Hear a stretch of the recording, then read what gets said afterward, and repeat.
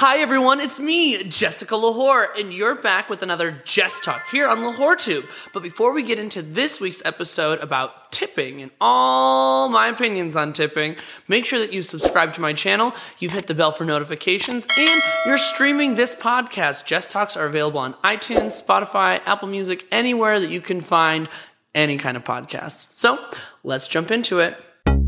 Attention Lahore, attention Lahore, attention Lahore, attention.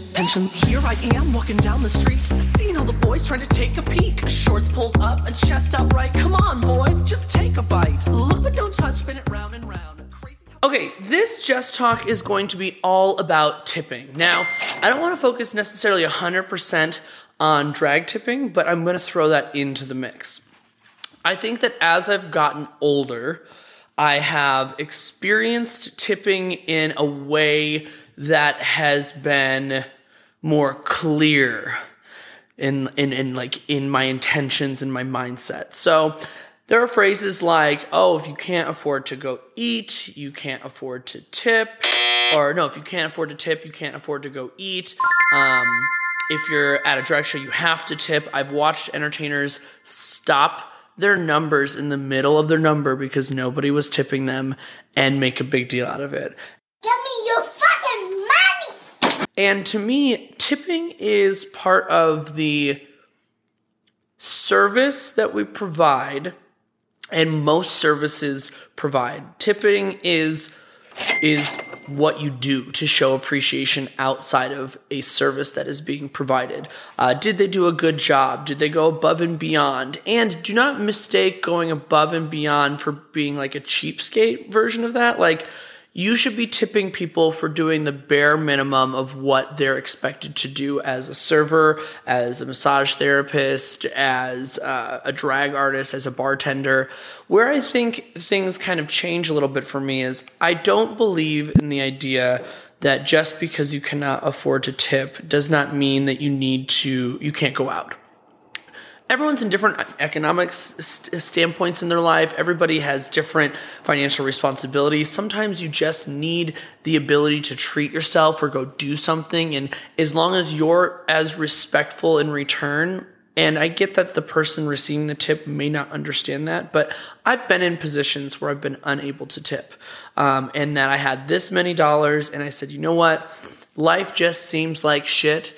I really want to take myself out for a meal or spend that extra money on a beverage, like a drink with my friends, or maybe I'm spending that money to be safer to Uber or something like that, okay? And I think it's important to understand that a lot of it comes with intentions, even if you're not the one receiving the dollar at the end of the day. I've been in positions where I have wanted to tip so badly at drag shows and I can't. And that's why at every one of my shows, I really promote the idea of like, hey, we love your dollars. Get in your pockets, tip your entertainers. We're working hard for you. And I always make a statement that's like, if you do not have anything financial to give, your largest and your best asset is going to be your voices, your noise, and your energy. Sometimes we just need that a little bit more. If you have nothing financially to give, you have to work twice as hard, screaming for your entertainers, cheering for your entertainers, getting a little bit excited when we need you to. And I think that can come with the same principle for other places. So I can't tip my Uber driver for whatever reason, but I can give him a 5-star review, which is beneficial. I understand, like, I can't pay my rent with a 5-star review. However, in certain businesses, your reviews will help you get more business or better clientele or to raise your rates or your prices. And I would say that's the same thing. Like, I don't have the ability to tip this server. Well, let me go to the manager and say, hey, I just want you to know that so-and-so was absolutely amazing. They were the best server I've ever had. They were so accommodating and so wonderful and so nice. And sometimes that can go a long way. That could lead to a promotion. That could lead to getting a better section in a restaurant. Here's where my tipping mentality goes into. I was a server. I worked in the service industry for easily 7 to 9 years of my life. And you would get tables that would not tip. You would get tables that would tip in various amounts. I think if you're doing the bare minimum of your job, that's an 18% tip in my opinion. Like, you are just doing what you need to do to do your job. It used to be 15%, and I really think that's cheapskating things because people have to pay rent and bills go up, but why is the tipping rate staying the same? Like, if all these other expenses are going up. So I believe a pretty generic, solid, I'm not being needy. It's just like really simple. Maybe I go in for a cup of coffee or something like that. I don't need you a lot. You did your job. I went in, came out, 18% bottom line. I think where I really appreciate it is especially if I'm noticing the restaurant's busy, if they're juggling multiple things, if they made a suggestion for me or something like that, then you're going up to like that 20 to 25%. And I'm a very generous tipper because I've been in the service industry, but that's now in my life because I'm able to afford that, and I'm able to show people appreciation that way, especially for venues that I work for. I tip really, really heavy. When I come in off the clock, I tip super heavy because, in my opinion, and here's where I think this is going to get controversial, and follow me here for a second. As drag artists, specifically, most of our pay comes from a base rate and getting 2 drink tickets or a tab at the bar or something like that. And more times than not, that base pay is very, very low and it doesn't match equally to the services that we're providing. But in this industry, you take what you can get, and you also promote yourself to deserve a better income or a better base rate.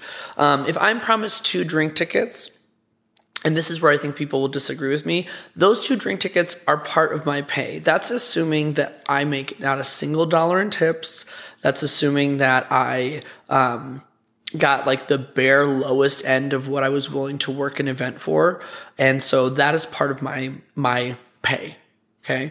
Where I think things shifted for me a little bit is if the staff is going above and beyond, like if they're willing to not necessarily put me first, but put to acknowledge me and my existence a little bit more, if they're friendly to me, if they're not just like, oh, another drag queen. There are still bartenders that literally will wait for the drag entertainers in the show till the very end of the line.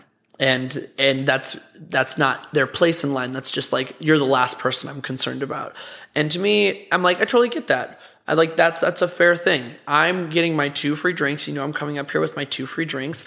I'm not going to grab your attention or like demand your attention right off the bat. But I do like tipping out my staff when I'm on the clock, when they go above and beyond, and when they're helping out and they acknowledge me and they make me feel like I'm part of this team, just as much as I'm trying to promote people to go and get drinks from the bar staff. Now, when I go outside of my 2 drinks, I tip the same as if I were coming off the clock. To me, that's not part of my pay. I'm asking for more. I'm asking for extra. And at that point, I tip heavy. I tip pretty heavy. Now, it takes like very, very specific things for me to complain about somebody, for me not to tip somebody. Fuck you! Fuck you! And it has happened. Like I said, I come from the service industry. I can be as understanding as humanly possible with what's going on. But I've had servers blatantly be homophobic, blatantly be rude to me or my friends, be entirely disgusted at the fact that they have to work a shift for people like this isn't the job.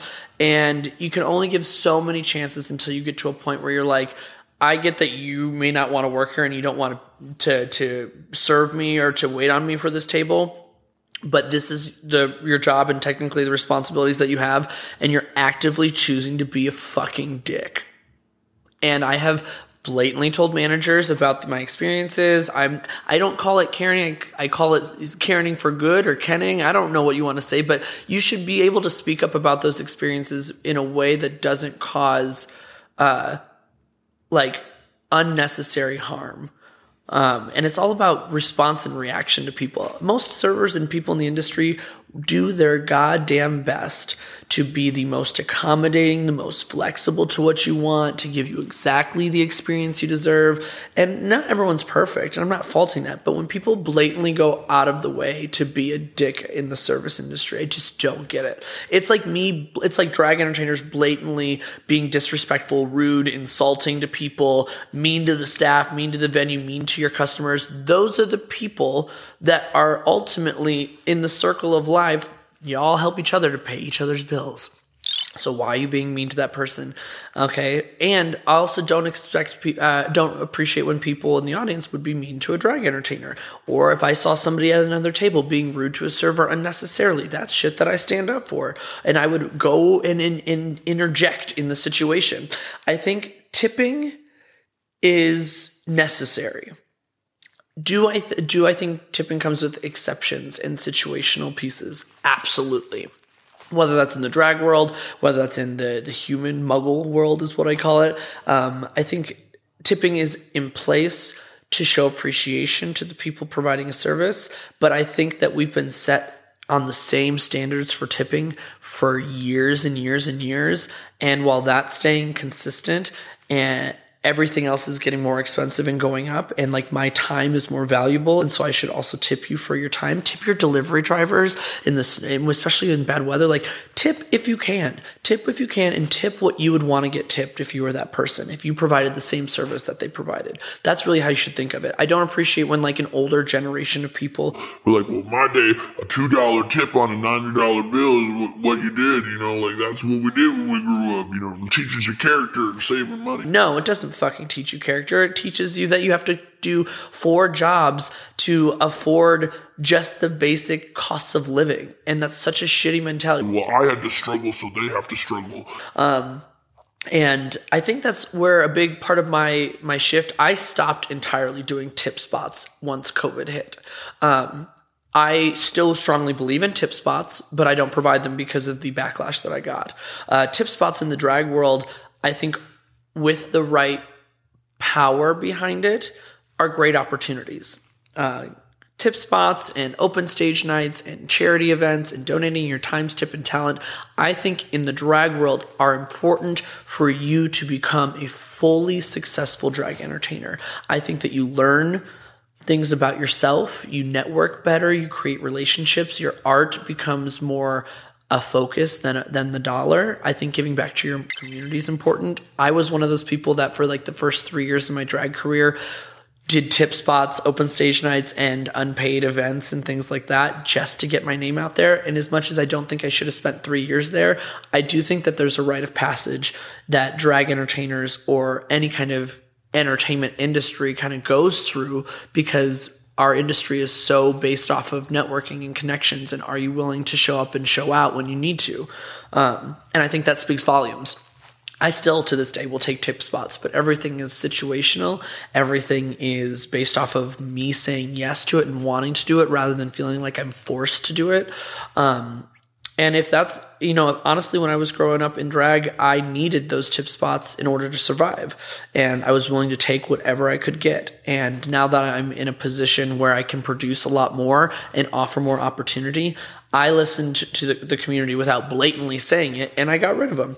People called it, gatekeeping. People said that I was picking and choosing who got tip spots, and I really didn't do that. I could sit here and justify myself all day. There's a system behind it. There's an understanding behind it. But ultimately, obviously, it was not what this city wanted, so I stopped entirely.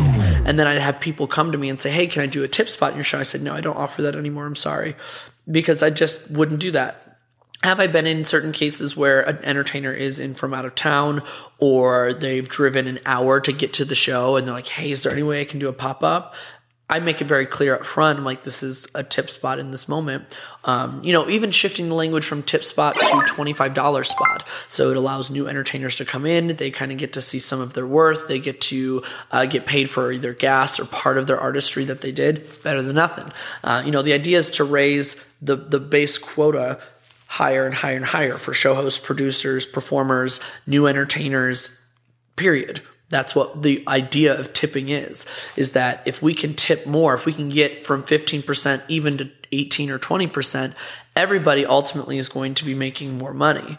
I think that that's deserving of people. People should realize that they're worth what their services are providing. They should fight for what their wage is, and they should also stand up when people aren't tipping. But I would never in my day stop a show because people were not tipping in the audience, or walk into a performance expecting to get tipped.